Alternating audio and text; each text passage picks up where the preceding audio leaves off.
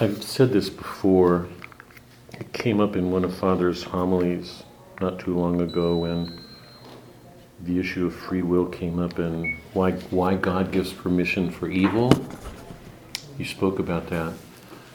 I think it's very much on my mind, probably more so because of this group, because we do say prayers together, and it's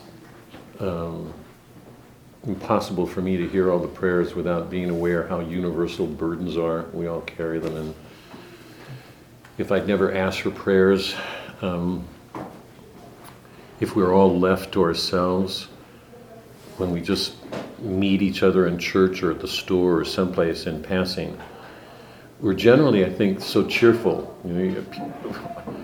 Generally, when I meet everybody, everybody's pretty personable, and you don't have any sense of burdens. But I ask for prayers, and then suddenly you just realize there's very few people who escape them. I mean, they're all here. The typical answer to that question, why does God give permission for evil? Why does He allow it? And even more, why does He allow evil men to prosper and good men to suffer? Why does God allow that? It was the great theme of Boethius' work, Consolation of Philosophy, which I was going to do. Still might do it, we'll see. But it's the great theme of that work. Why does God allow evil men to do well in the world and good men to suffer so much? And the typical answer to that is free will. God has to protect our free will. I believe that. To my mind, there's no other answer. The great gift that He gave us was free will and reason. We're made in the image of God. The two ways in which we're most like Him is in our capacity to know and love. And to do those, we have to have free will. We have to make choices. You can't separate reason and free will. You can't. Our power of choice depends on our ability to make distinctions between things and say, we shouldn't do this, we should do this, or to love. I have to love better by doing this, or, so you can't separate those powers. They're inseparable, reason and free will. But I also think there's another reason, and I don't know if I've said it in this group before, but I think He does it because it's only by learning to bear burdens that we realize how important our choices are, because so often we make choices lightly. We're not very good at seeing the consequences of things, often. We just live so much in our heads. By allowing us to bear the burdens, we learn to see that the choices that we make are so much graver than we ordinarily know. I think as humans, we're just too light. It's one of Milton's great criticisms. Adam's too light. Too light. He makes that clear again and again. Eve is too light in some ways. You hear, I've heard it forever, I hear critics who I think don't think much about these things. Critics will talk about a movie. I remember reading about it the first time in a major way with the movie Fargo. If you've seen that movie, this guy starts out by doing these stupid, nothing things, but the consequences multiply until they produce these awful horrors at the end, bodies getting chopped up in a wood-cutting machine, and it's grisly and grotesque, and all started with this guy wanting to pull off these small, nothing scams. And some of the critics said that the problem with the movie is that the consequences were so disproportionate to the motives that led to them. The consequences were so disproportionate to the motives that produced them. My response to that was just the opposite. It's that so often we don't see the implications of our motives. So sometimes we feel we're being unjustly treated or something unjust has happened to them, but what's happening is it's only because things become so large at some point that we realize that there was more going on in our motives than we can see. Another way to put this is we're not as on guard against evil in the world. We don't take the precautions that we should. Church asks us to be vigilant. We're too light in the decisions we make.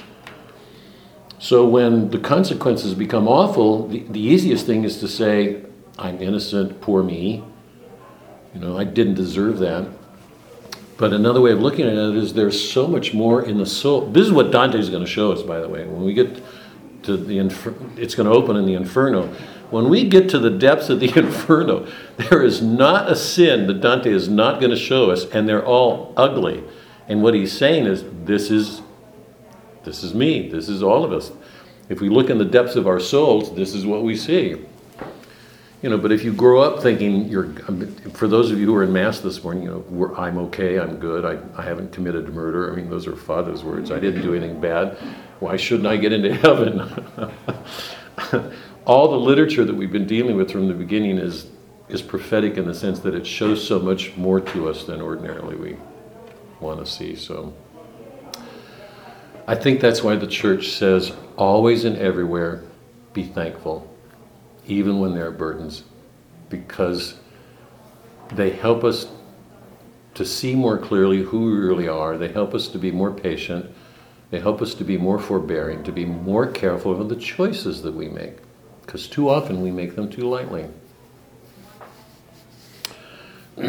So there's a buried thanksgiving, or I'll include it in our prayers this morning, but I was thinking it's good to be thankful always, even for hardships.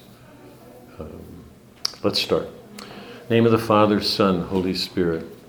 Thank you again, Lord, for the gift of our life from you, the gift of yourself in the Mass this morning, and your words, and for this occasion in our church, to pray for the souls in purgatory, to give thanks for your grace.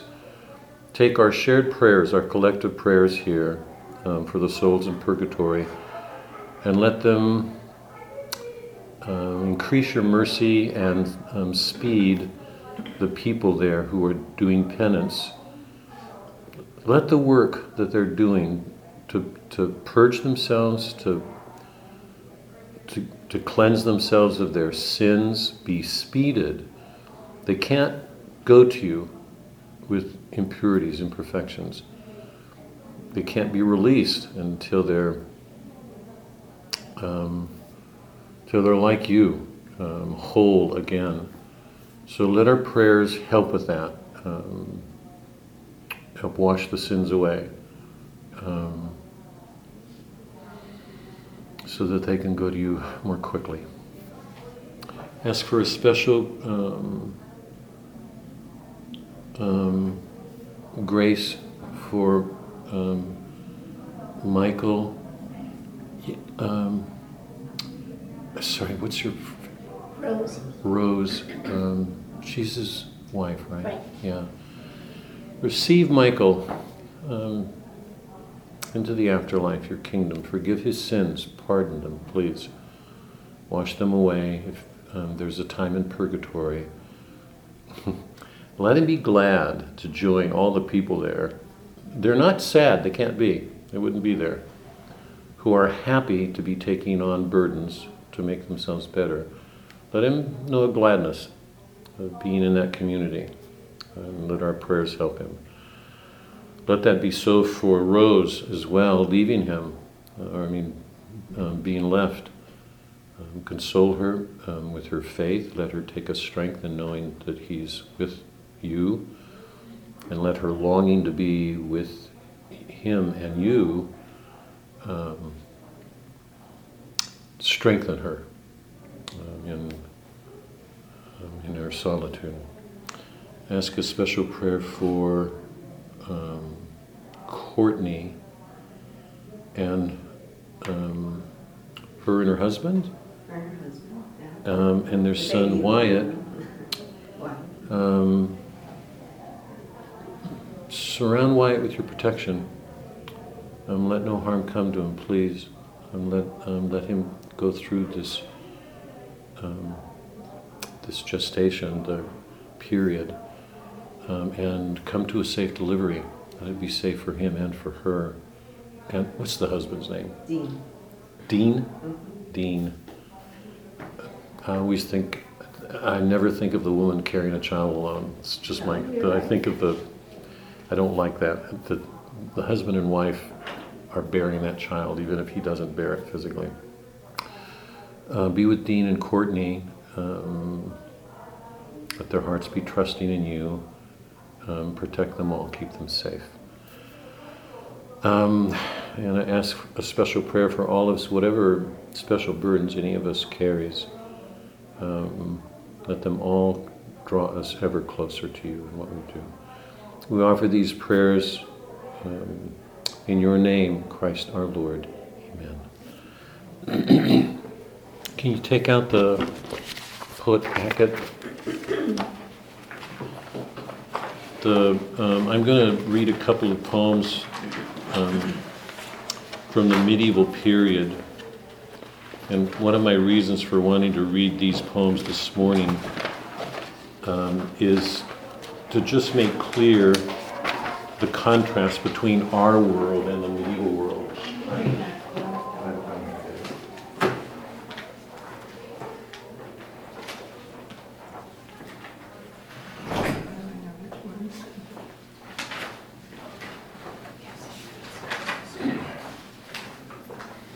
Did you all get that package? You all got these handouts this week, right? For the sacraments and the review and the angelic imagination. Did you all get these? No. Do me a favor, would you? Barbara, can you guys pass them out? Here. Is there one from last week, Tom? These are, I think, new for this week. Okay. I don't think they were ready last week. There was this historical crisis on how to know. Did you guys get this? Okay, that's very good. Sue, I didn't get that one. Yeah. Thank you. You guys have it? Yeah, no. Nikki, do you have it? Yes. You got this? That one? Did you get this one? Oh, you just gave me the plan.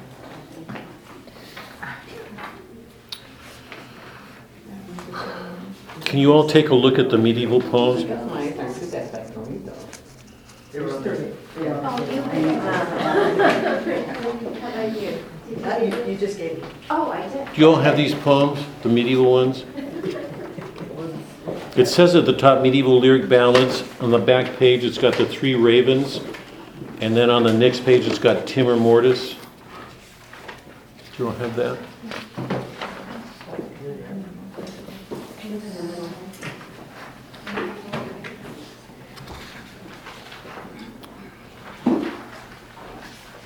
We've got to scramble here because Father got out way late. And has everybody got them? One of my reasons for wanting to read these poems, we're about ready to go back to Dante because Milton Milton's such a strange figure. He's absolutely modern in the sense that he's representative of forces that were set loose in the Reformation that are still with us. But his whole treatment of the poem is backwards looking. It's Homeric. If you look at the war in heaven, it reminds you of Homer's world. It's just, in some ways, it's not a believable war.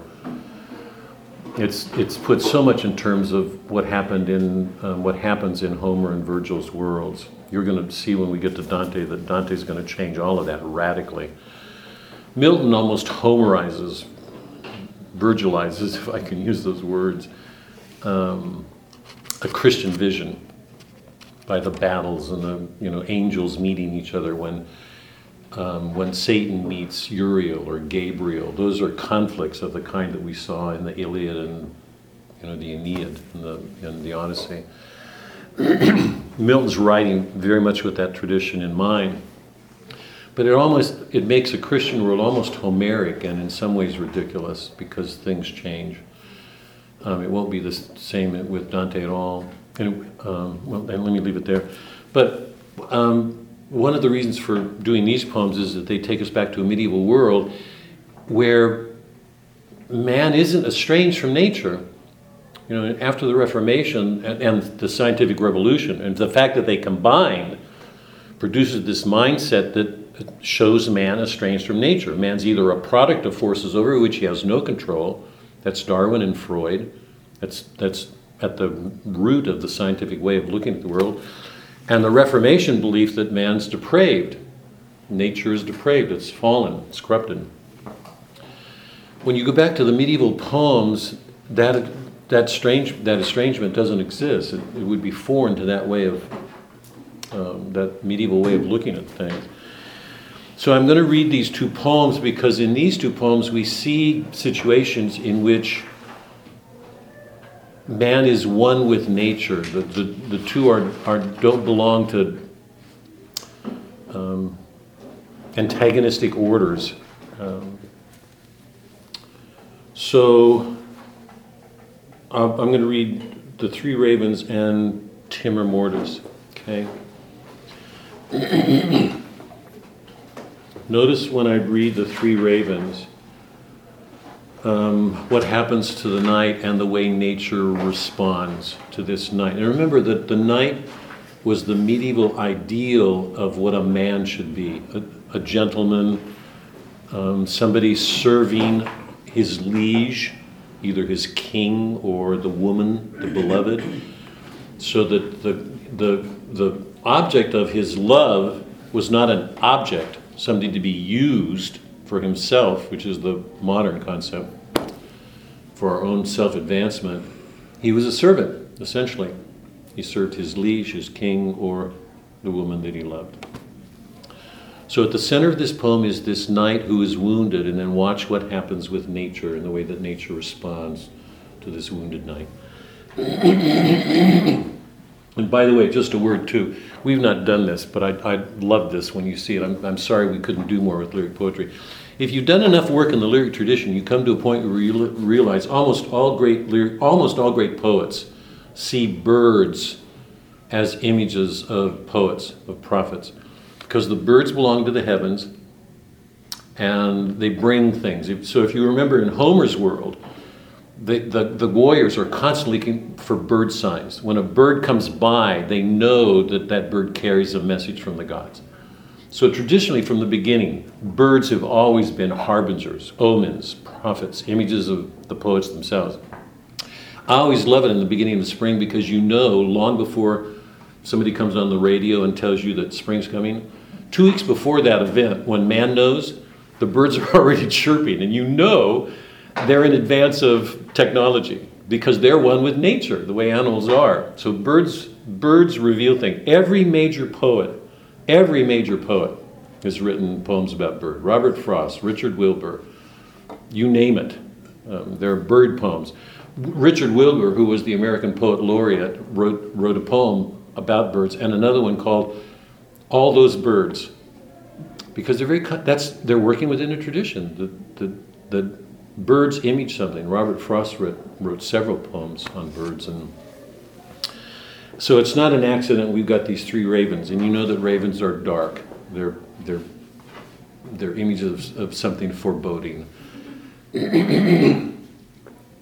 Three ravens. There were three ravens sat on a tree, down a down, hey down, hey down. There were three ravens sat on a tree with a down, down a down, hey down, hey down. There were three ravens sat on a tree, they were as black as they might be, with a down, dairy, dairy, dairy, down, down. The one of them said to his mate, where shall we our breakfast take? Down in yonder green field there lies a knight, slain under a shield. They want carrion, they want to be fed. Down a down, hey down, hey down. His hounds they lie down at his feet, so well they can their master keep. Down a down, hey down, hey down. His hawks they fly so eagerly, there's no fowl dare him come nigh. With a down, dairy, dairy, dairy, down, down. Down there comes a fallow doe, as great with young as she might go. Down a down, hey down, hey down. She lifted up his bloody head and kissed his wounds that were so red. She got him upon her back and carried him to earthen lake. Down a down, hey down, hey down. She buried him before the prime. She was dead herself ere evensong time. Down a down, hey down, hey down.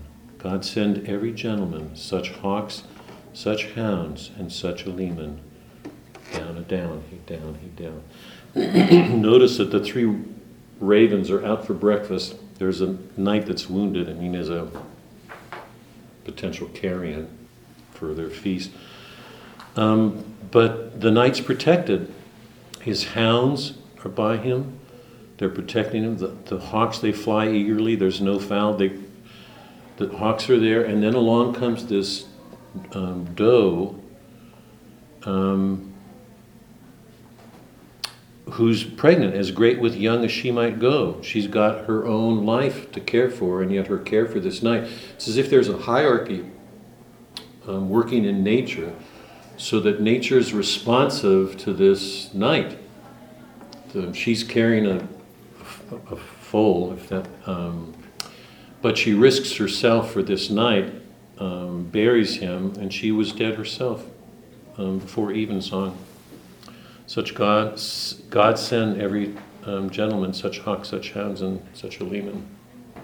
It's a wonderful description of something responsive in nature that we just don't have anymore.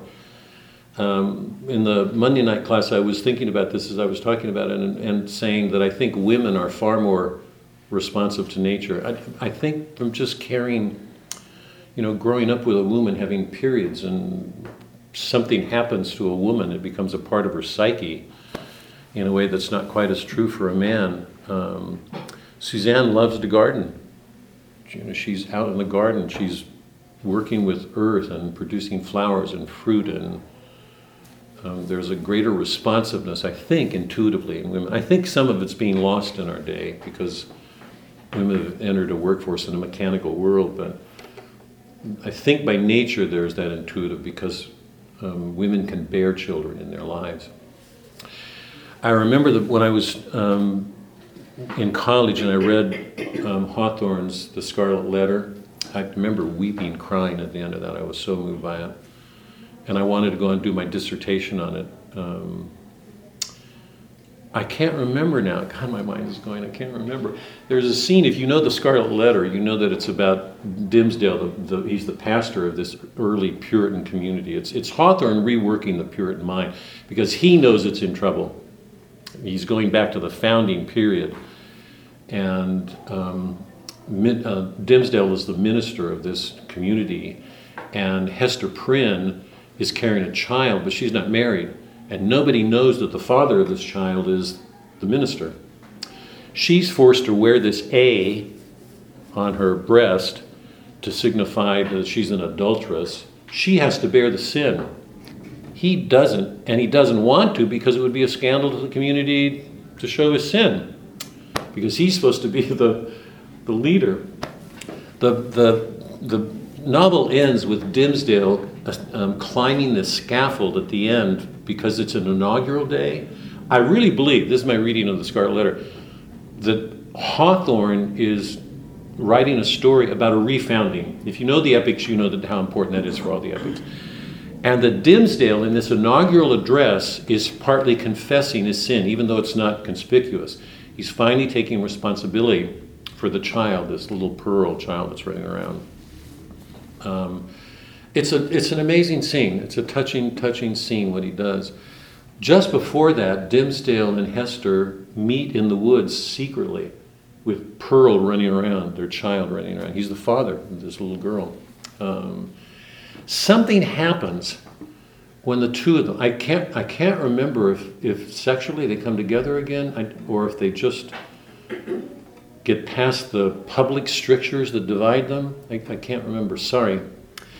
But at one moment in that scene, the sun comes out, and if you read the scene, you know that it's Hawthorne's way of saying whatever bad is going on there, because an adultery is what's at issue, nature approves. I can't remember what was, something happening with Pearl, the sun comes out, and you can't read that without realizing nature approves. It's shown. So Hawthorne, who's 19th century American writer, modern, is really carrying something forward from this tradition, where the Christian understanding of nature is that that's God's order, it's responsive to man, man has a care in it, there's a connatural relationship between the two of them.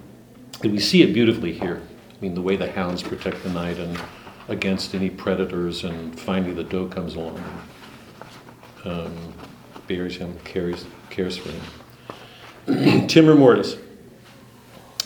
The phrase timor mortis contribuit me is the fear of death dismays me. The fear of death dismays me. That's the Latin phrase. It's taken from the prayer of the dead. One of the prayers of the dead that were part of the church ceremonies. You know that one of the I don't know if it's from the prayer of the dead, but one of the lines that the church asks us to remember is memento mori, remember death. Memento mori, remember death, remember death. We're supposed to not forget death because all of our life is supposed to be a preparation of getting ready to die.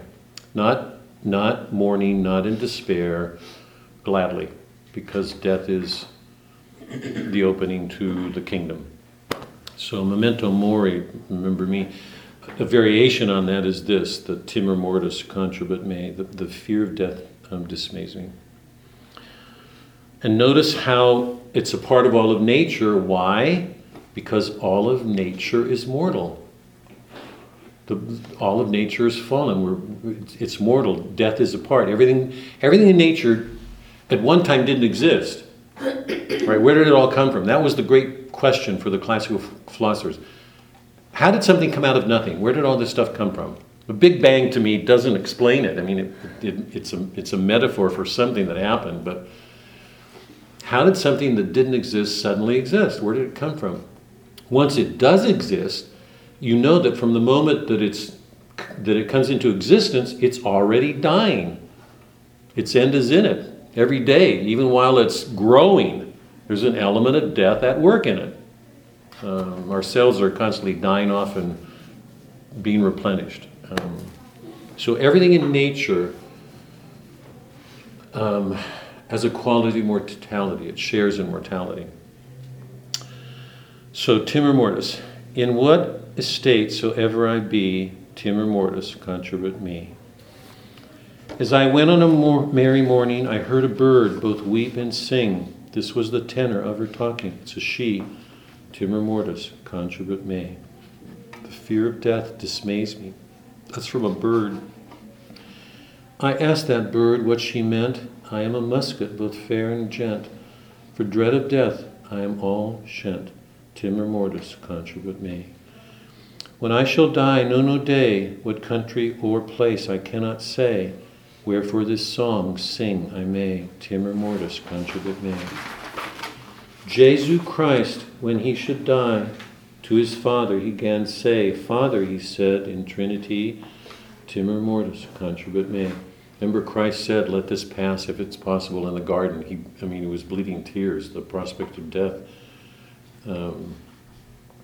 All Christian people behold and see this world is but a vanity and replete with necessity. Necessity means it can't be other than everybody's going to die. Death is awaiting everybody. It's a necessity. We can't escape it. It can't be other than it is. We're all going to die. Timor mortis contribuit me. Wake I or sleep, eat or eata. I should do this in Middle English. Wake I or sleepa, eata or drinka. When I in my last end do think, far greater fear my soul do shrink. Timor mortis contribuit me. God grant us grace him for to serve, and be at our end when we stirve, and from the fiend he us preserve. Timor mortis contribuit me. Notice that comes from a bird.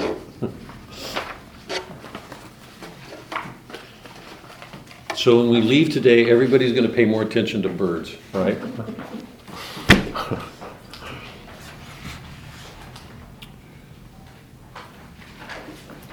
Okay, let's see if I can do just a very, very quick review.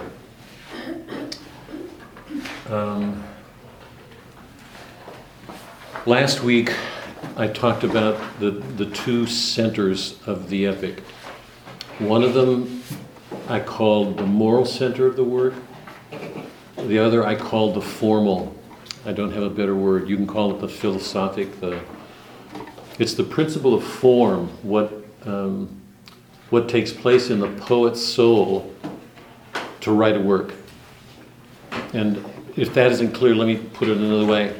When you take a look at a work of poetry, it goes from a beginning to an end, it has a middle, and it has all these vents that constitute it, right? What unifies that whole? There has to be some intuition, yeah, that explains the whole thing. This is the unity of it, the action. So every poem has a formal center, something that accounts for its unity, the fact that all these things cohere.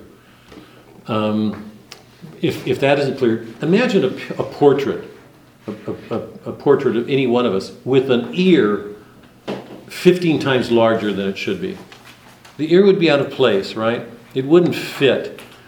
If you read a play of Shakespeare's, you're not going to find a scene in Hamlet that doesn't belong.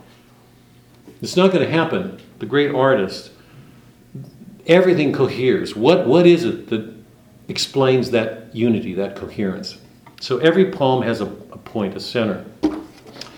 What I would call the formal center. Now, the reason for making this distinction is this. There are two centers. The moral center of the poem is the fall. Everything is moving to that fall. Everything that Satan does anticipates it, right? When he sets off on his quest intending to find out something about this new creation that he heard about with the goal in mind of destroying it, to find out what's there so he can do some harm to it because he knew God made it. So he wants to get back at God, that's his motive, and he sets out. When he comes there, he sees that God made these two creatures, Adam and Eve, and he's stunned by them, and he learns that they're under this prohibition. They can't eat of this tree. So he gets Eve when she's alone, he tempts her, and they fall.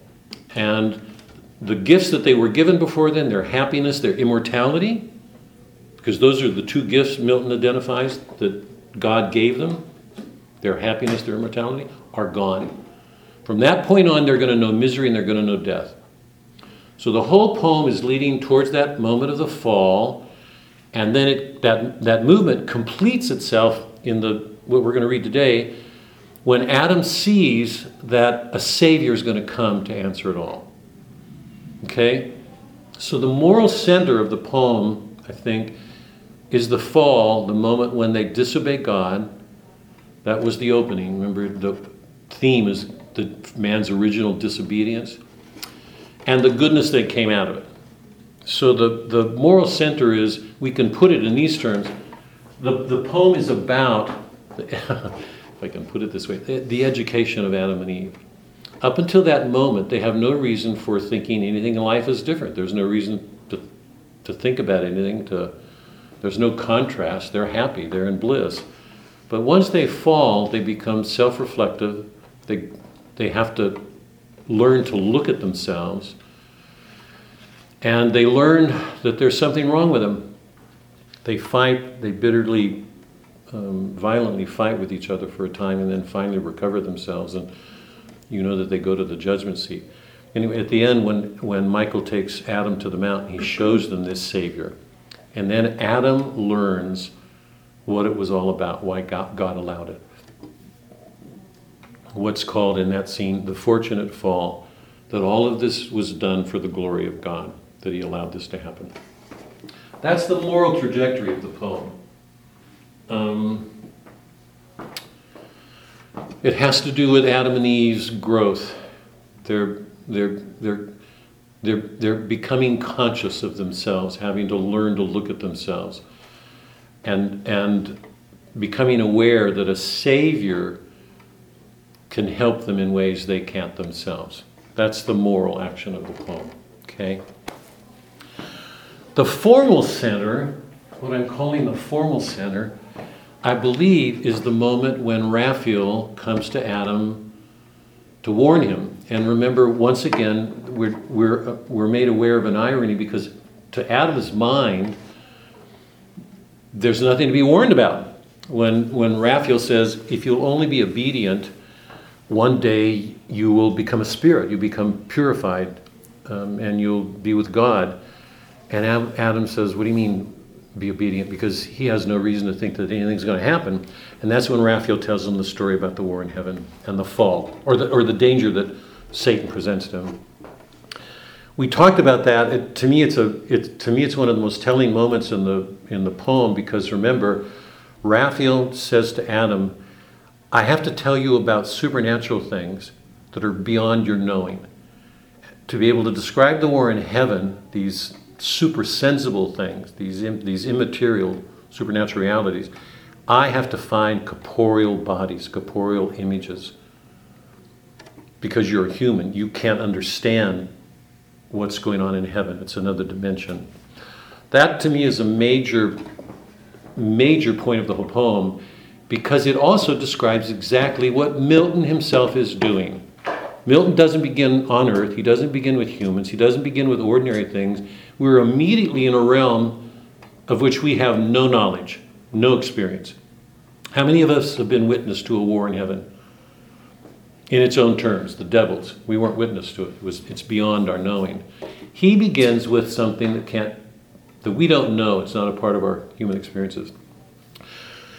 So Raphael's doing that, and indirectly what he's doing is giving away what Milton himself is doing. How does the poem end? The poem ends with Michael, another angel, giving Adam immediate visions of the future. What Adam, the book is going to end with Michael giving Adam prophetic images of what's going to take place in history. It hasn't even happened yet. So the two poles that define Adam's action are angelic, Raphael and Michael.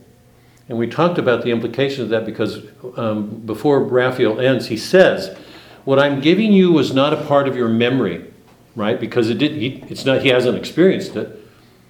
It was beyond his knowing. And he said it's going to be passed on to posterity. One of the questions that I left everybody with was, what does that mean for our reading of Genesis? If we pick up Genesis, there's no Raphael there. Milton's Milton's Genesis, Eden, has a Raphael in it. And Raphael's saying to Adam, you're going to pass this on to posterity. So an angelic knowledge beyond the knowing of men becomes a part of human nature by what Milton does with him. What does that mean for our reading of Genesis, of Scripture, our reading of man, and the importance of knowledge? And it ends that way.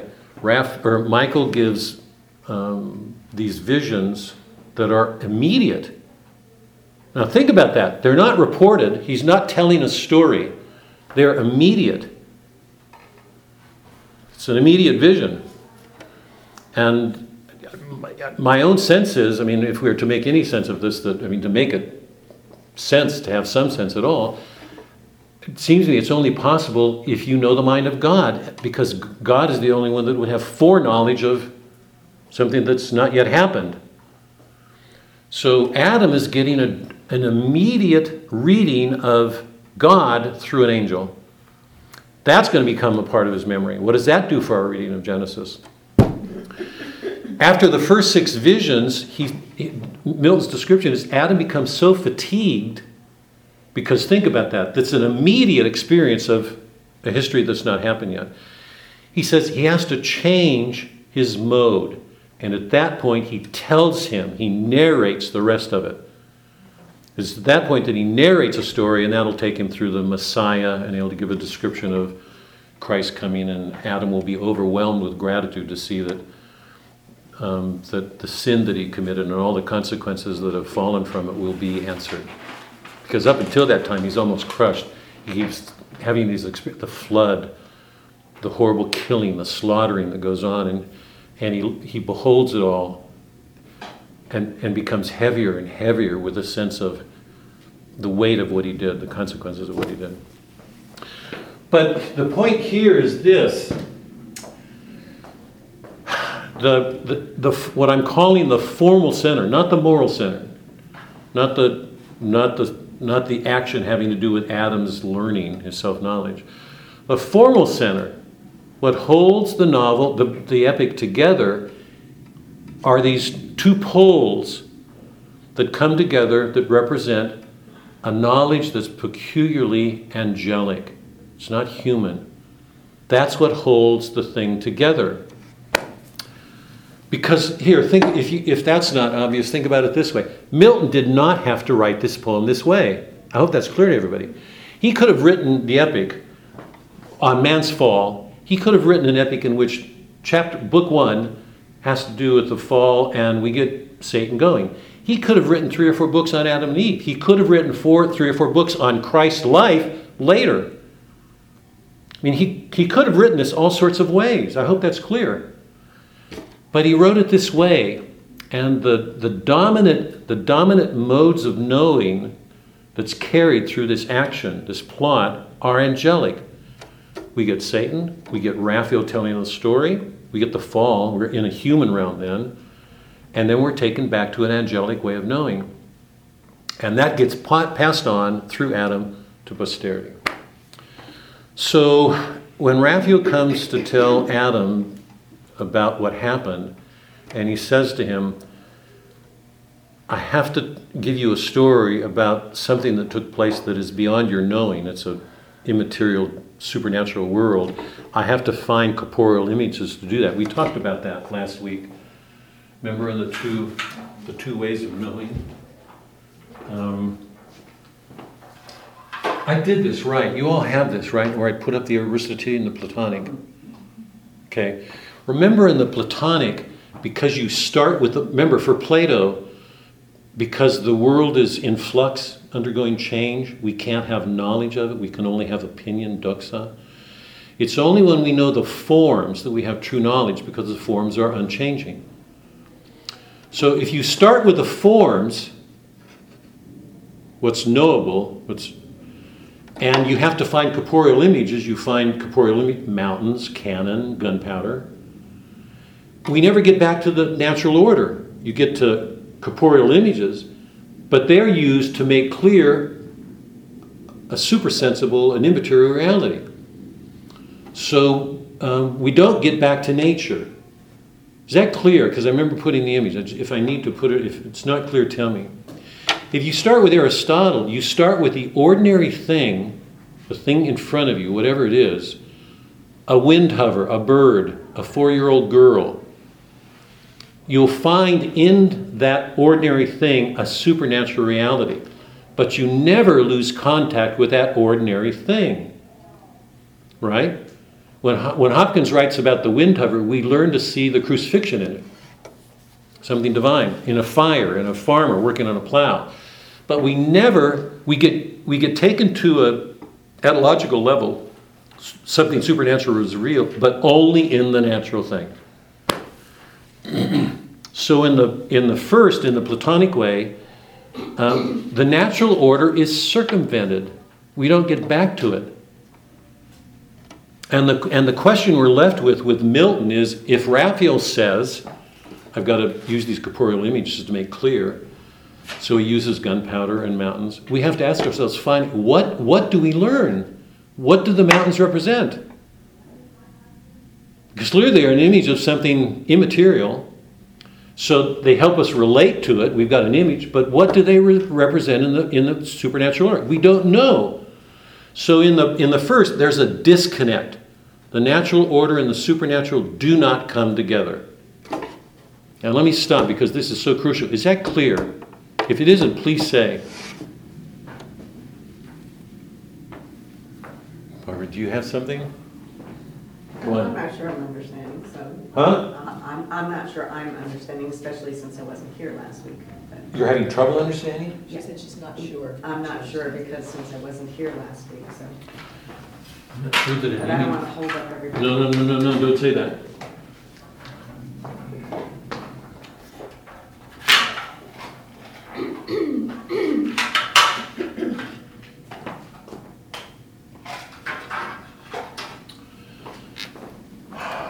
Here's Plato.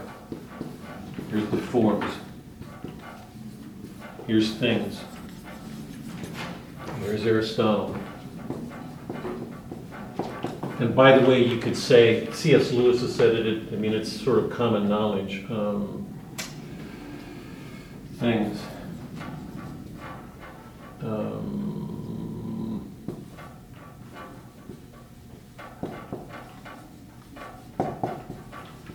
That the whole Protestant world is Platonic in its character, and the Catholic world is very Aristotelian. Plato says we can't have knowledge about things because matter, things in matter, are always in flux. Thing comes into the world, a tree comes into the world, it gets old, it dies. It's always changing. So how do we know treeness? Only in the mind. So for Plato, the most important thing was to come to know the forms of things, because the forms themselves don't change. For example, we can look at, let's put two trees next to each other, a eucalyptus and an oak. How do we know that they're trees when they're so different? Right? One's a eucalyptus, one's an oak. You can't know that they're both trees unless you have a concept of treeness. You know the essence of something. Then you can say, take us as humans, we're all very different. Suzanne's a woman, I'm a man. But we share, our essence is a humanity. Even if we're different in our sex, or to look at us, you'd say, you're different, you're not the same thing. But we are the same in the sense that we share the same essence. We're humans. So Plato says, you don't have real knowledge unless you know the forms of things. And so, remember the Platonic cave, you want to come out of the cave, because so long as you're in the cave, you're in a cave and you're trapped by appearances. You take appearances, things that are undergoing change, for reality when it's not real. The only real thing is here. For a Christian, it would be heaven. What's unchanging, what's eternal. Aristotle says we can know the essences of things because they're actually existing in them. So a tree, a eucalyptus tree, has the essence of tree in it, or it wouldn't be a tree. It's the same thing with eucalyptus, right? Now let me try to make this a little bit clearer, because this is sort of 101 philosophy in 5 minutes. Do dogs know color? Any kind of, let's just take a dog, any animal. Do dogs know color? Or let me put this, sorry. Do dogs know the notion of color? Why? What do they know? Smell? I don't know. Well, they know, I think, maybe I'm wrong here, they know green and red, or maybe dogs don't have color sense, I don't know, but you know that they only have senses, they don't have an intellect. So an animal may be able to, I'm not even sure if animals can distinguish colors, but you know that we know red, yellow, blue, green. Okay. Do our senses know the notion of color? Our senses? No. What our senses receive from the world are colors, different light reflections or whatever constitutes a color. Red, blue, green, right? If animals can distinguish colors, they would know them too. But nobody without a mind would know the notion color, because color doesn't come to our senses. The actual colors themselves do. Color itself is an abstraction. It's an essence. How do we get to an essence? Because we take particular things, a red pencil, a blue pencil, a yellow pencil, right? But we still know they have pencilness, treeness in common. So we could say pencil, or even if there's a dozen different kinds of pencils, we can still say pencil because we understand the notion of pencilness, the essence. Is that clear? Same thing with trees. So if you have a eucalyptus and an oak, and they're different, how do you know that they're trees unless you know the essence of a tree? Think about the importance of that for doctors and lawyers. When a judge impanels a jury, the jury has to have some notion of justice, its essence, in order to decide on a case, because all cases are different. How do you make a decision, a judgment on a case when they're all different if you don't have a concept of justice? When you're choosing a jury, you want to, presumably, you do it on the trust that this person is so clear on what justice is that he'll be helpful in making the decision. If he doesn't, you don't want him in a panel. When a doctor makes a decision and he looks at 10 people who have the same symptoms, you know that you're trusting that he understands the nature of that problem to prescribe a remedy, because doctors often make mistakes. They misread. Right? So, we're corporeal creatures. We take in things through our bodies. We're not angelic. We're not angels. Angels don't have bodies. We have bodies. We take things in through our senses, but our mind abstracts from them to something more universal. Justice, courage, truth, beauty, treeness, whatever the abstraction is. Animals can't do that.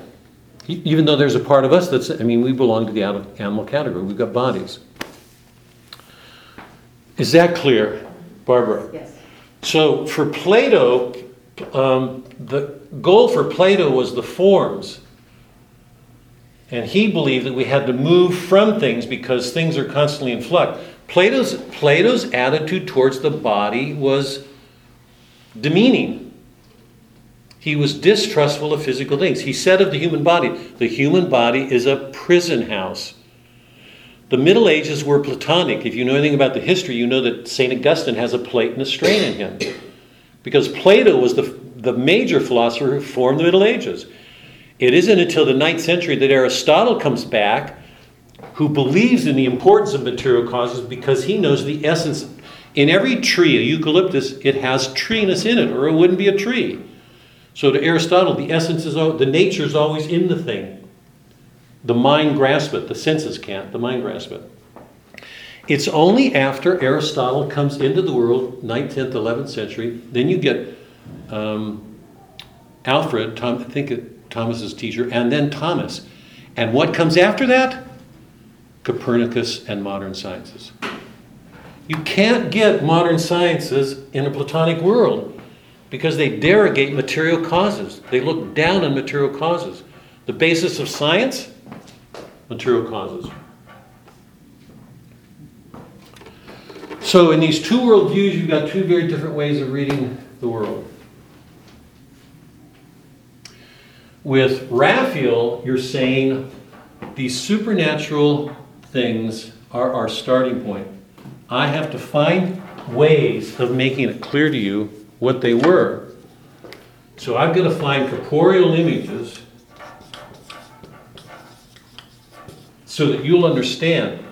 So he finds corporeal images, but we never get to this order. We're just taken back here.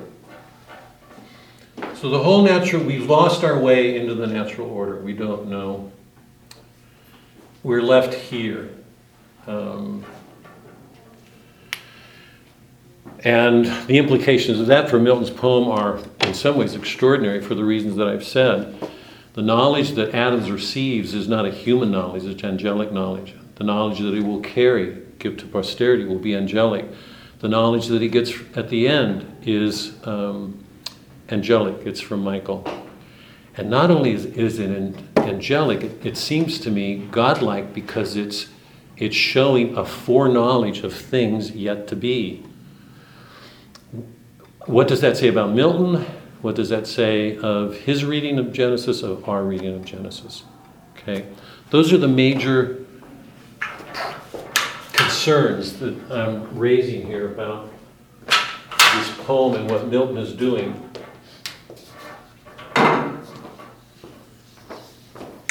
And I read you that line from Harold Bloom. It's on the back of the flyer that I made where Bloom says that, does anybody have that flyer handy?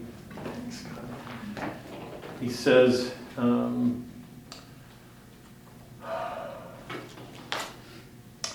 critics have looked to Milton to explain a radical turn in the development of Western civilization. Here's Harold Bloom. Harold Bloom, for example, in The Anxiety of Influence, says, Milton is the central problem in any theory and history of poetic influence in English. I think that's an exaggeration, partly because Bloom admired Milton so much, but it's truthful in this sense. The poets following the Renaissance look back to Milton as the great precursor going forward. He stands on the verge of modernity, and one of the greatest poets, and the only one before Joyce to write an epic.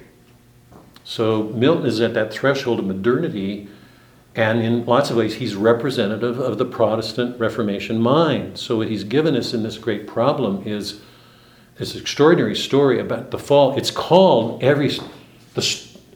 all stories, because all things exist in. He's going back to the fall. So in a sense, he's explaining every one of the epics that preceded him. All problems go back to this problem. But it's also fraught with all these other larger concerns. So he's so important for understanding the modern world. for all of these reasons.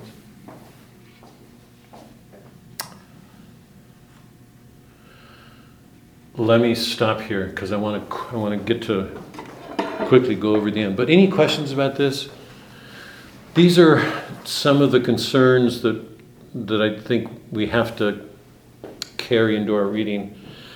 I read some of the passages from critics the last couple of weeks. There's lots more I could have read. There just isn't much time. But if you read the criticisms on Milton, you just find that some people hate him, some people love him, some people enjoy his problematic aspects. They think that they're closer to reality. And I read that line from C.S. Lewis where C.S. Lewis very much admired the poem because in his reading of it, which I think is accurate in lots of ways, he said that Milton did this extraordinary job of unmasking the false heroism. You know, that Satan presents this great glory that he's taking on all of these things. Lewis admired the poem because he shows how illusory it is. It's just going to all come to nothing. When we get to the fall, remember Milton's great virtues were patience and endurance and humility. That's one of the effects. That those are the Christian virtues that replace the virtues of Homer and the heroism, the nobility of Homer, Achilles, Odysseus, Aeneas. This is a telling comment. I don't like disagreeing with Lewis because I admire him so much, but I think he's absolutely wrong here. He said the people who have trouble with God, Milton's God, have trouble with Milton's God because they have trouble with God, period. I think Lewis is absolutely wrong in that. Lots of people have trouble with Milton's God because in lots of ways he's not a very good God. There's a spiteful quality, a defensive quality, some people call him a sort of schoolmaster figure. Milton's rendering of God and the Son is full of problems, and one of the difficulties with it, I think, is this. Lewis is very clear. There are lots of critics who admire Satan because he seems so noble. And he has all the heroic quality. He risks dangers. He does things other people don't do. At times he seems divided. And C.S. Lewis is concerned to show how deceptive that is. Because if you read the whole story, you see Satan coming to nothing. So you can't romanticize Satan. And Lewis's criticism goes right to the heart of that because so many critics do romanticize him. But I think he's wrong in the sense that when you set Satan next to God with the unlikable qualities of God, it gets easier to dismiss God. And lots of critics do. So what Milton has done is created these really... The poem is expressive of so many things that entered the West in the Reformation that are still with us. Okay. I want to do a quick summary of books 11 and 12, and then I've got some questions to end with. But let me stop for a minute. Is all of this clear? Any questions about where we are at this point?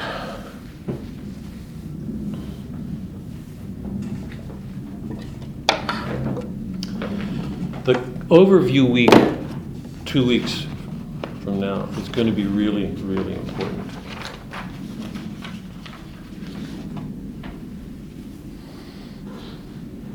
Let me quickly do a review here. Book 11. Adam and Eve have just fallen. You know that. The effects of the fall are horrible on both of them. Eve carries hateful motives into what she does with Adam. She doesn't want to be alone. The thought that he would be with another woman leads her almost to a point of despair. She thinks about both of them taking their lives. There's something murderous in her. She has envy enters her because she entertains the idea of having power over him now.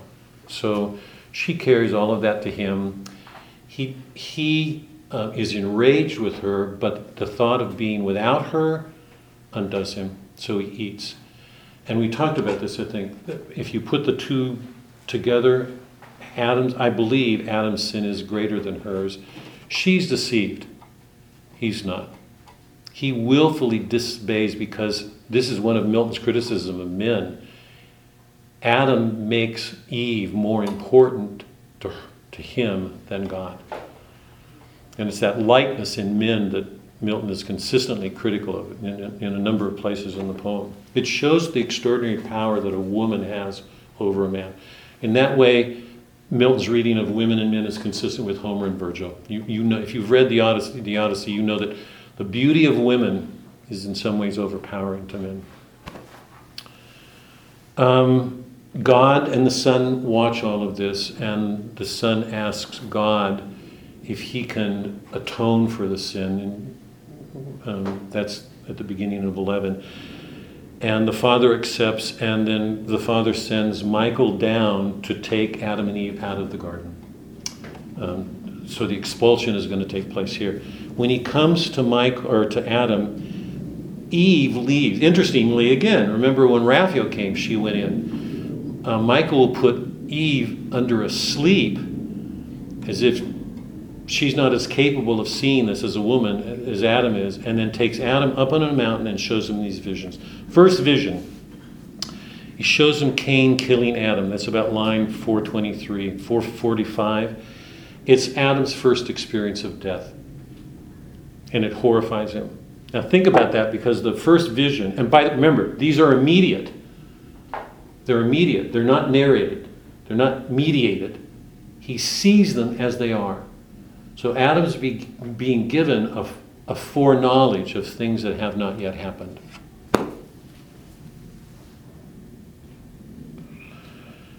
The second vision, Adam is shown a hospital full of illnesses and sicknesses and diseases. So his heart is already beginning to crush because he's seen the effects of his sin. Cain killed Abel. Then he's watching disease enter the world. In the third vision, about line 630 or so, men from the hills, from the tribe of Seth, come down to the plains, which is the area of Cain and his descendants. So in the plains area, with the descendants of Cain, Adam sees that there's all this revelry and dancing and music and playing, and the women are loose, making light of things. Seth and his descendants come down from the hills because they're associated with the mountains, the high place with God. They come down, and the men, once again, are so charmed by the women that they begin to engage. So the race of Cain and the race of Seth mingle, and it produces this lascivious group on the plains, out of the mountains. Remember, the mountains is where Moses meets God, where man meets God in his holy temple. Line 665. Take a look at that, book 11, just quickly.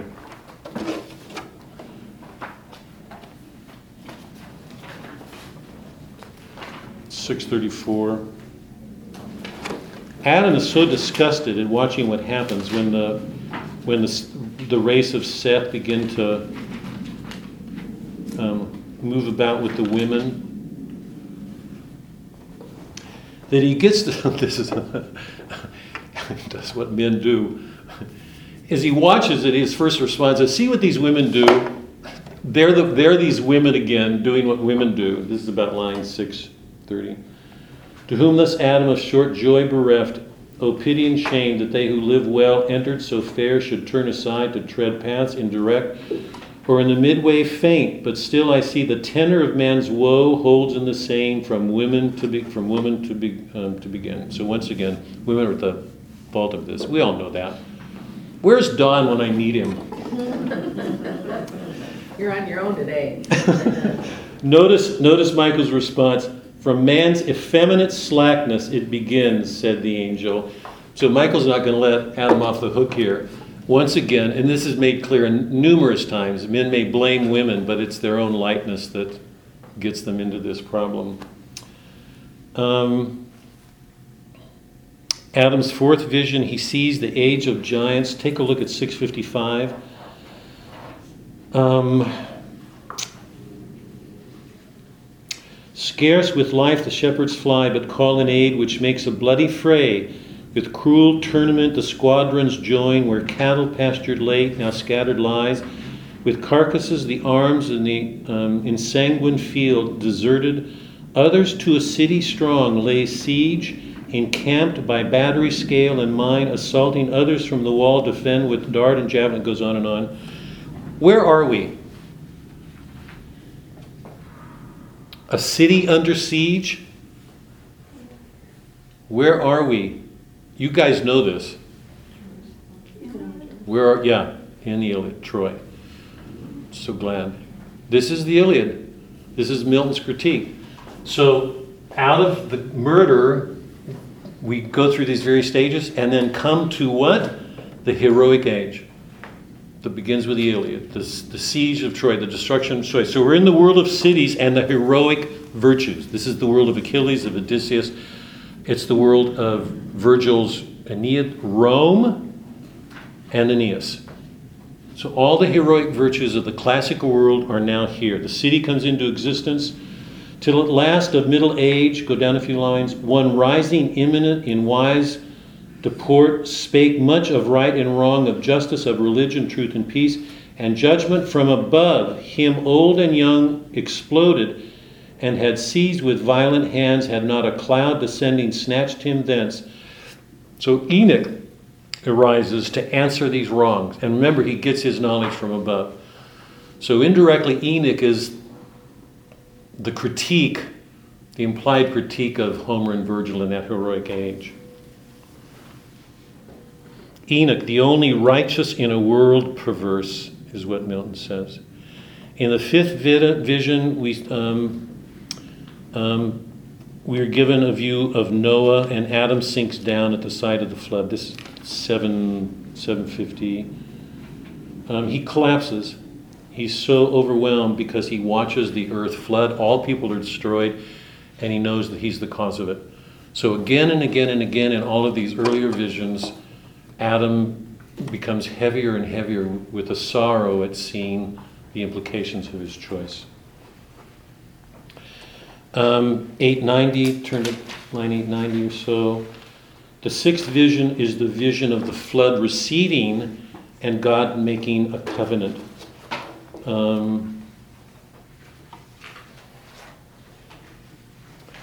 About line 875, Adam says, "Then I rejoice for one man found so perfect and so just that God vouchsafes to raise another world." So it's from Noah. First Enoch, remember that. Enoch is the first noble figure in this, and then Noah, who made it possible for another world to come into being. Go down a few lines. "Yet those remove such grace shall just one man find in his sight, that he relents not to blot out mankind, and makes a covenant never to destroy the earth again by flood, nor let the sea surpass his bounds, nor rain to drown the world with man therein or beast. But when he brings over the earth a cloud, will therein set his triple-colored bow, wherein to look and call to mind his covenant. Day and night, seed time and harvest, heat and hoary frost, shall hold their course till fire purge all things new, both heaven and earth, wherein the just shall dwell." That's a beautiful lines, I think. Seed time and harvest, heat and hoary frost. So Adam, at the end of this first series of visions, is momentarily refreshed at seeing God made this covenant. Book 12 begins with Michael changing the mode. Now he's going to narrate, and it's here that the whole biblical account of history comes into play, because it begins with a description of Abraham being called out at the very beginning. And remember, Abraham had to leave his God, his false God, his family. So he had to give up everything in order to follow God. So Abraham is looked as the first man who defines what faith is.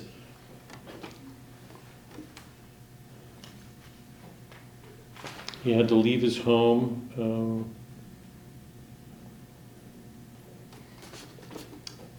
and do God's will.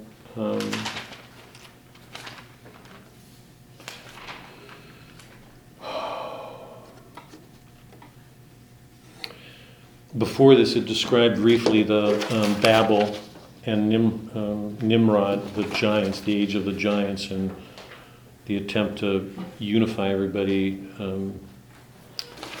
with Babel and the destruction of it. After Abraham comes the founding of the 12 tribes, and then 330, David, the description of David. About 225 through the 12 tribes to rule by laws ordained from God. So God calls out a people to carry his word, his covenant, to the rest of the world. Moses, he gives the law to, and then David comes about line 325. A promise shall receive, irrevocable, that his regal throne forever shall endure. The like shall sing all prophecy. That of the royal stock of David, so I name this king, shall rise a son. The woman's seed to thee foretold to Abraham, as in whom shall trust all nations. So we're made aware of the universal call of God, that the Jews were called out for a mission to bring to everybody. The line that will go to Christ is laid out now, about line 360.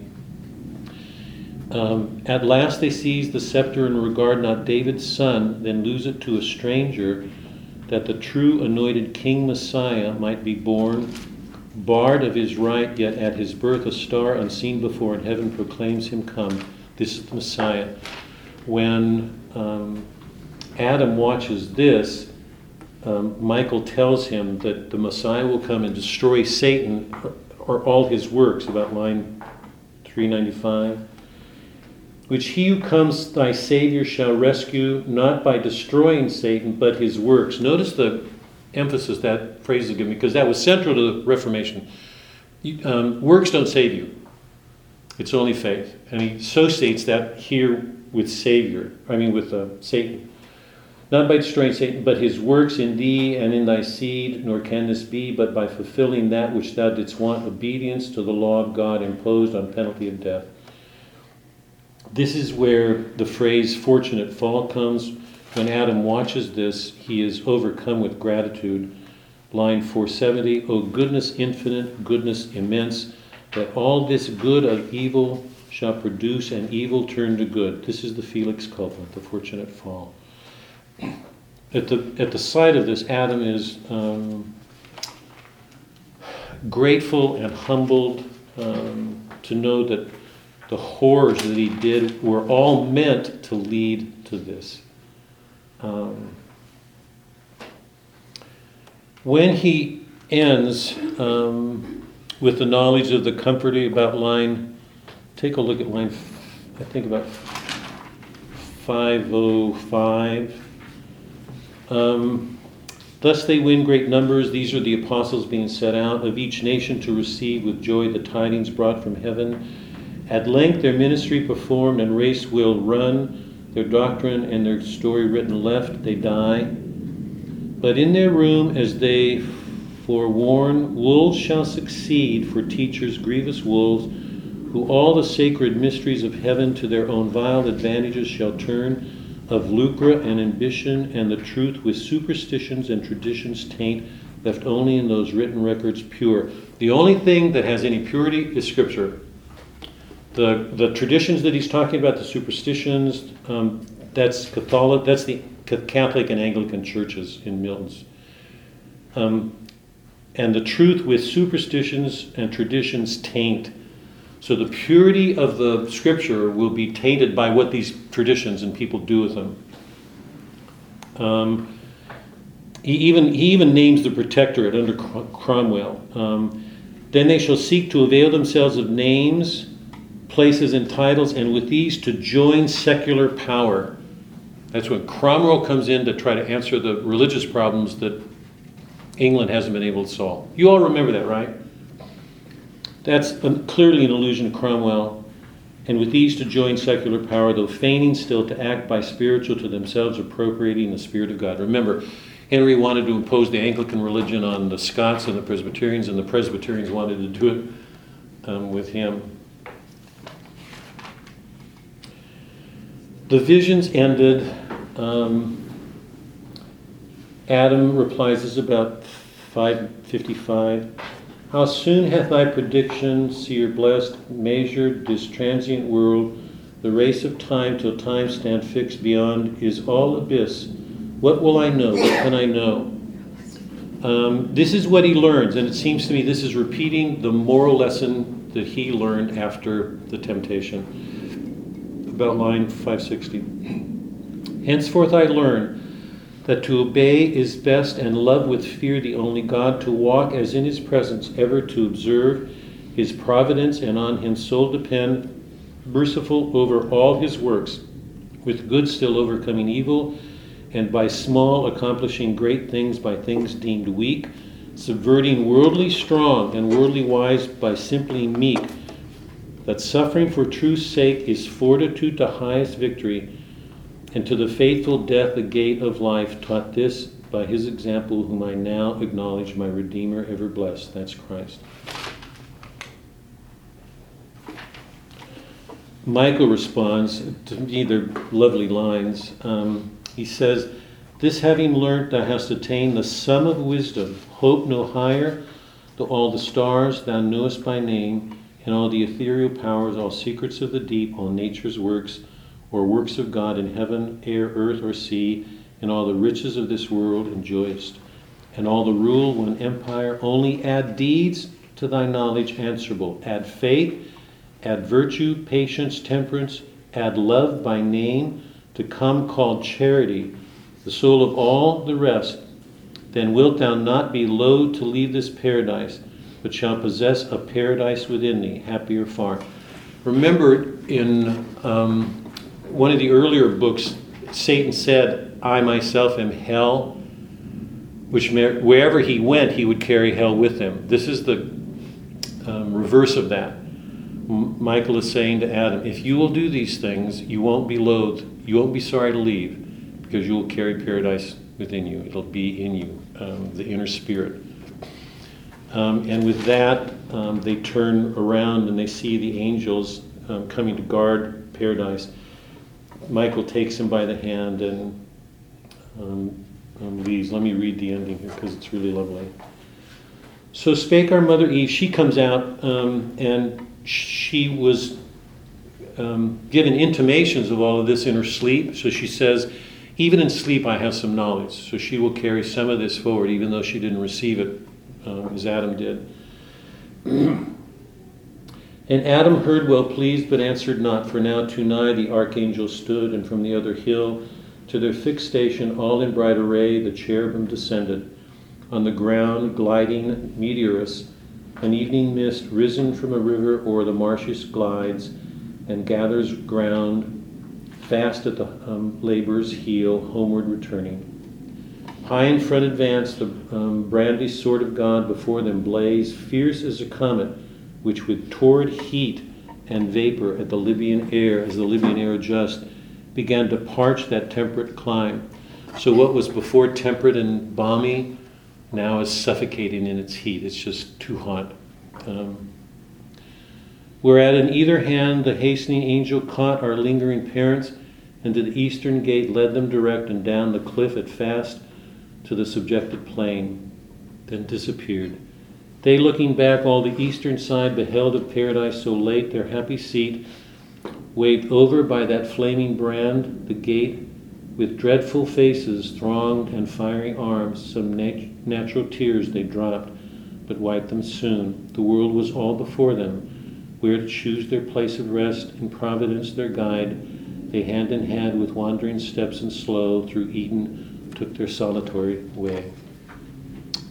If any of you have read Charles Dickens' Great Expectations, you'll recognize the source of Dickens' ending. He gave it one ending, and critics were so upset because it was so sentimentalized that he changed it.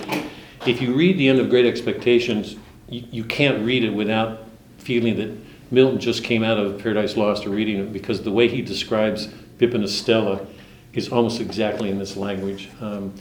That's Milton's influence, and that's how strong it is. Okay, a number of things to do here. We don't have time, but I just want to raise some questions and then leave a few minutes for any comments or anything you want to do. The poem ends with Michael giving these visions to Adam, and the two of them being let out of paradise. By the way, Steinbeck, East of Eden, Steinbeck's novel, East of Eden, looks back to these same descriptions. So we continue to see Milton's influence in major ways in some important modern writers. Some of the things we have to take note of when we try to put this thing together. Milton's view of God and the Trinity, one of the most important things to think about. It's impossible to read the exchanges between the Father and the Son without being aware that they are unaware of each other. What the Father says is something the Son doesn't know, and his response is appropriate. It's as if they're two distinct individuals. So we get a sense of there being individuals, not indwelling. It's not an indwelling trinity of persons. Was Milton wise to do that? Difficult question. But it's hard to read them and not be aware that they seem to be individuals that do not know each other. When you read Dante, when we get to the Paradiso, you're going to know long before we ever get to the Trinity, that as Dante and Beatrice approach God, they're indwelling. Beatrice already knows what Dante is going to say before he says it, because they're becoming one. In the scene in which God says to all the gathered angels, behold, this day I have begotten thee, of the Son. Remember, that's the crux of the book in one sense, because it's that action that justifies Satan's revolt. He believes that God is being despotic, arbitrary, in elevating the Son as if they were all, that's his argument, as if they were all of the same nature, as if there was something angelic, but the Son was elevated. Even though the Son was the means of creating everybody else, how that comes to be, I don't know, but they're all of the same nature, and God arbitrarily elevates him. Is Milton's God Arian? Is Milton Arian? Is Christ, is the Son like the angels? That's the argument that that Satan makes, of the same nature and artificially elevated. Serious question. But we don't have any sense that an indwelling goes on. They're distinct, and you can argue, one can argue that, like Raphael, Milton has to find a way of describing this. So there's a danger in taking all of this too literally.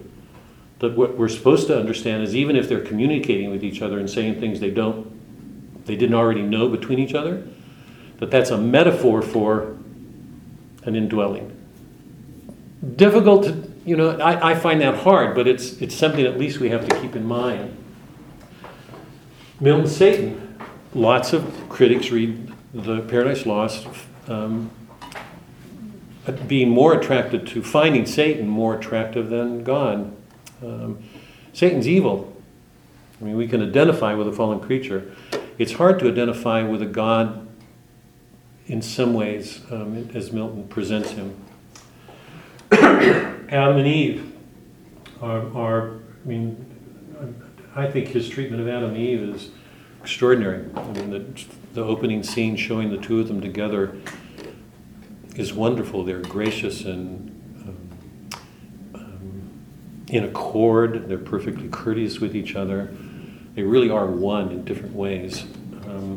What happens after the fall is dramatically so powerful. They are at each other's throats, and then they realize that they have to find a better self and come to themselves and go on contrite, changed, humbled.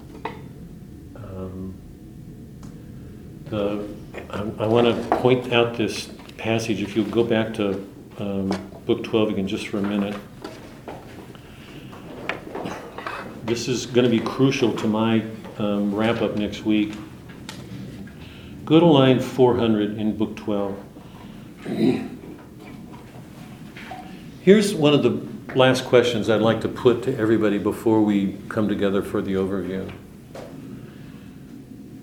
If you look at Milton's treatment of Satan, the dramatic power with which he renders Satan, if you look at Milton's treatment of the Father and Son, and you look at Milton's treatment of Adam and Eve before the fall and after the fall, it seems to me the dramatic power of the poem, you guys can disagree here, feel free. I think the dramatic power of the poem rests with Satan because he's so concretely realized, and we witness him going through chaos and reaching a point of near extinction, and then the meetings with Gabriel and Uriel and the tempting, and then to watch Adam and Eve before the temptation and after. If you set those next to Christ, the Messiah at the end, who's described in an abstraction, nothing of Christ's life is rendered concretely at all. Does that say anything? What does that say? Take a look on Book 12 and line 402 or so. He says, "The law of God exact he shall fulfill both by obedience," this is Christ, "both by obedience and by love, though love alone fulfill the law. Thy punishment he shall endure by coming in the flesh to a reproachful life and cursed death, proclaiming life to all who shall believe in his redemption, and that his obedience imputed becomes theirs by faith, his merits to save them, not their own, though legal works. For this he shall live hated or blasphemed, seized on by force, judged, and to death condemned, a shameful and accursed, nailed to the cross by his own nation, slain for bringing life. But to the cross he nails thy enemies, the law that is against thee, and the sins of all mankind, with him there crucified, never to hurt them more who rightly trust in his satisfaction. So he dies, but soon he revives. You know that he will be resurrected. When you set these passages on the Messiah next to Milton's treatment of Satan, Adam and Eve, what's your response? What do you guys, any thoughts on that?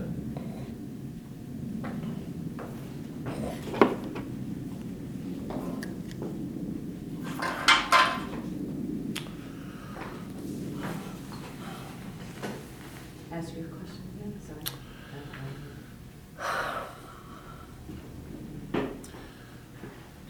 Let me try to put this as positively as I can. In the opening of the poem, Milton makes clear that the purpose of the poem is to justify the ways of God to men. Yeah, that's his purpose. That's what he's setting out to do. If we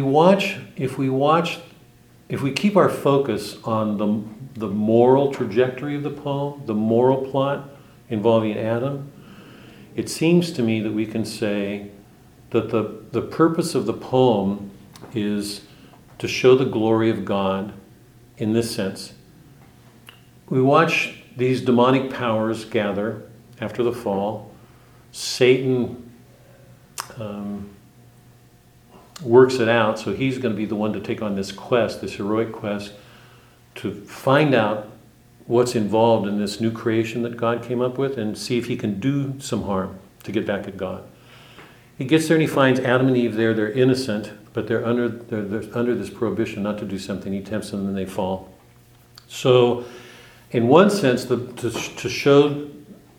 justify the ways of God to men is to show how demonic powers are at work, tempting men to a fall.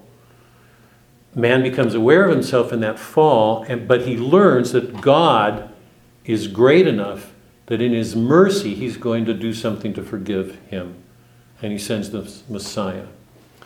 So in the moral sense, the whole poem is moving towards the fall of man, man's learning about himself and becoming aware he's not capable of answering the fall, this disobedience against God. The only way that sin will be satisfied, answered in justice, is if a Messiah comes in and we get this treatment. So if the opening description has any meaning, I think, it is that the poem is setting out to show how good God is in answering this awful act on Adam's part by allowing the Son to become Christ, to take on the sin and save man. If anybody disagrees, speak up here. But I think we can say, in one sense, that describes the action of the poem. How God is at work, that He allowed all of this to happen to show the glory of His love, of His mercy. If you put all of this together, if that's an accurate description, and you look at Milton's treatment of Satan, the Father and Son, and Adam and Eve, and the Messiah, I'm asking what your response is to the way in which the Messiah is treated here at the end. You set the poem, all that's gone on before this, next to this passage, which is the culmination of the poem. This is the Messiah who's going to answer everything. I'm asking what your response is. I'm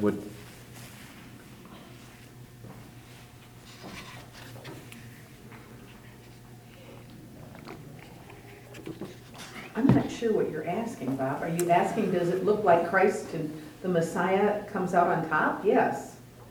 If that's, but that's putting it in a crude way. I'm trying to ask it and not point this in any way. I'm trying to be as neutral as I can. If the poem is about justifying the ways of God to man, that's what it's about. And the poem shows that man fell. He was tempted by this great devil. He fell. There was this war in heaven over this fall of the angels, and it all comes down to, on a human scale, that men have been involved in this heavenly battle, this spiritual battle with demonic forces. But with respect to us as humans, we're left with a sin that we can't atone for, and that Christ does. So that in one sense the poem is showing that it's justifying the ways of God, that God allowed this to His greater glory because He shows how good He is by the Son offering to atone for this and doing that. So if you take a look at the whole action and you put them together, particularly with the way in which the Messiah is presented at the end, what do we do with it? What do you make? I'm just asking for a general response. I don't know if that helped at all, but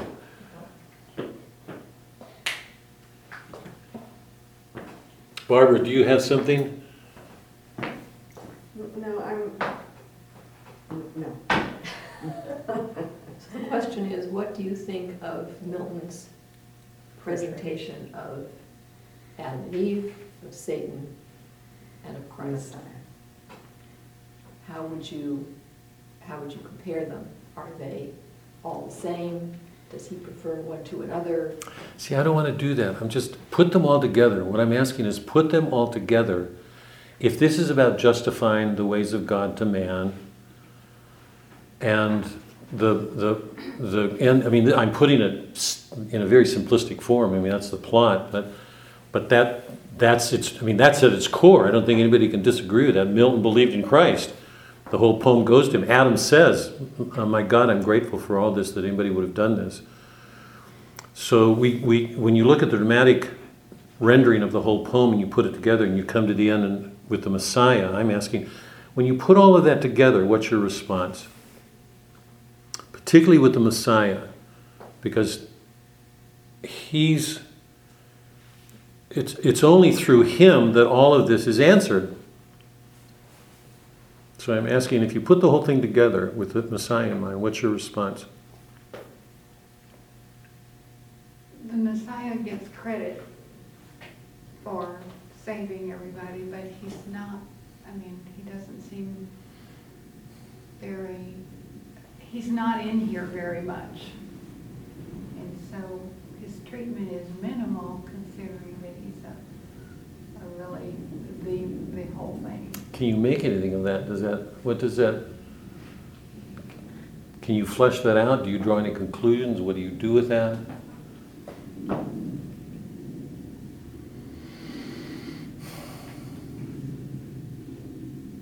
I think that's as much as my Yeah. brain has to offer. That's actually, I mean, So does Milton not feel that he's as important as Satan here? I mean, that's where I'm like. it's one of the questions. I mean, it Those seems, same lines. I didn't think yeah, the Lord, the Messiah, the Savior had that much presence here. yeah.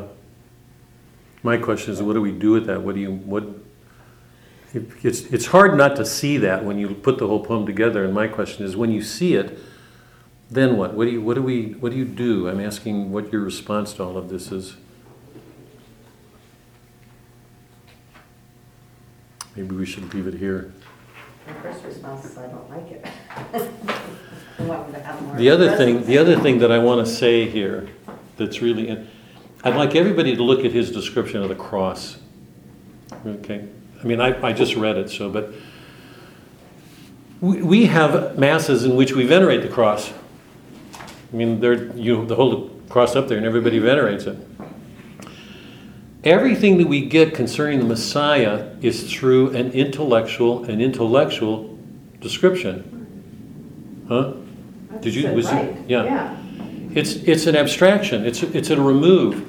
When so much of what we get of Satan and the Father and Son and Adam and Eve is rendered concretely. There's a real life to them. There's a dramatic power in all of them. I'm not comfortable at all with the Father and Son. What he does with Father and Son really troubles me. But they're rendered concretely. You know, when we get to the Messiah, who is the end of all of this, what the Messiah does is presented in an intellectual abstraction at a remove. And when we when the cross is described, once again, we don't get a description of anybody on the cross. And let me put it this way, if I can. I mean, now I'm going to start coloring it. I've wanted to. We don't get an image of a God allowing himself to be completely vulnerable. There's no weakness rendered. Everything in the poem is described in terms of power, this illusory, or a power or a natural good undone, Adam and Eve. How concretely does Milton realize Christ in his life in anything he does, or what happens on the cross? Because the cross, I mean, take a look at those lines. But to the cross he nails thy enemies. Do you have any sense here, dramatically rendered, of a God who took his infinite powers, his love, to a cross and allowed it to be crucified? That there's some glory in the cross.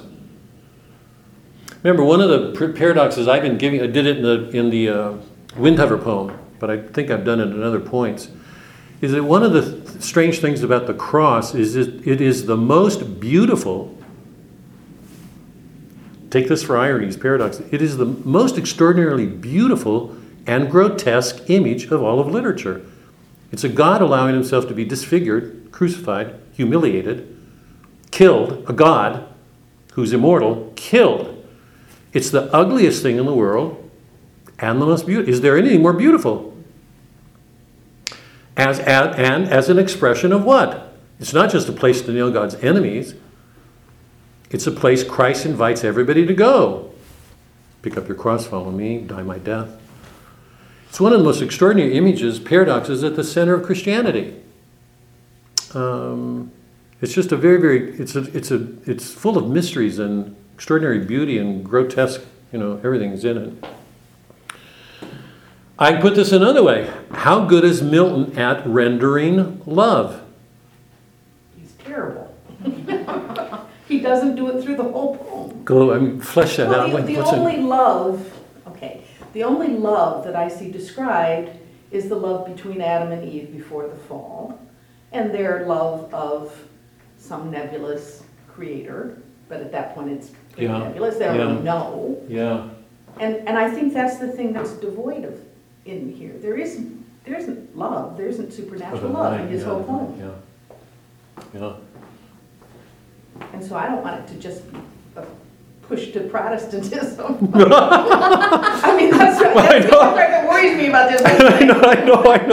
It's the only Protestant in the room. No, I got to be really careful right now because I'll be quiet. no. I'll wait If to you say do, it. I'll be angry. I'll be really upset at you if you don't, because you've been a blessing. I just want everybody's prayers for Sue to even say that. No, I'm so grateful to you. You don't, but that's one of the questions I'm going to. And in the overview, you might want to skip next week. In the overview, I've got to go to this because it's crucial to me. When we read Dante, you're going to find there is nothing that goes on in that poem that isn't an expression of an absolutely concretely realized love between him and Virgil, between him and Mary, between him and Lucia, between him and Beatrice, and ultimately towards the souls in heaven and God. It's all worked out. You so hit it on the head. You said it nowhere. And I've got to put this. Are there implications to that go to his faith? We can push it too far, and I don't want to do that, but I don't want to avoid that question.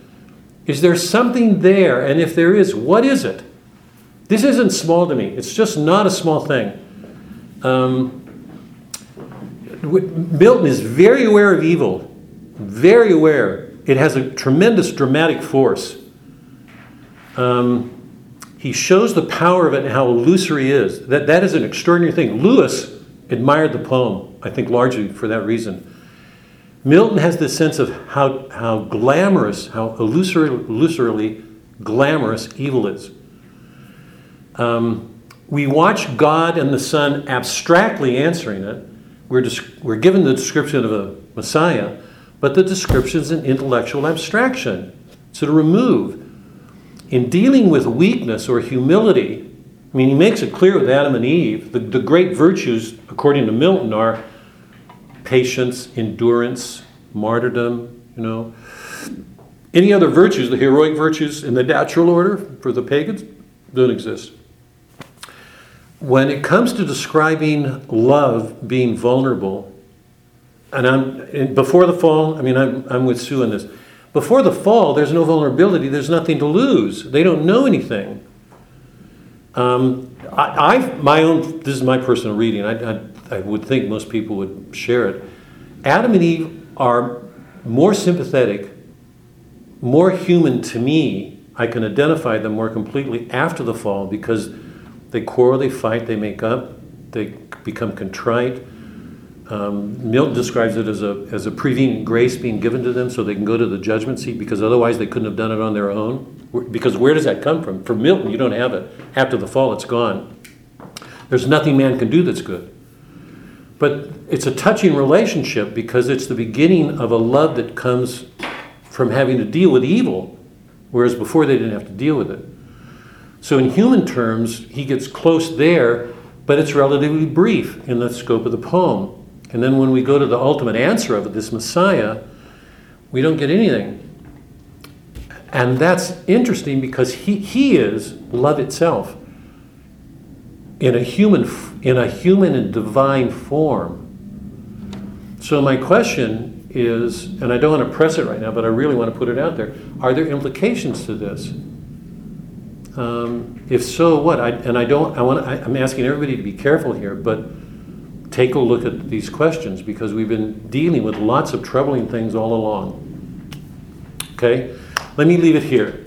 2 weeks we meet, overview. I really would be grateful if you would think about these things and come with some thoughts because that's going to be the time to offer them, okay? You guys have a good week break. If you can start Dante, do. Because we'll be picking him up pretty directly.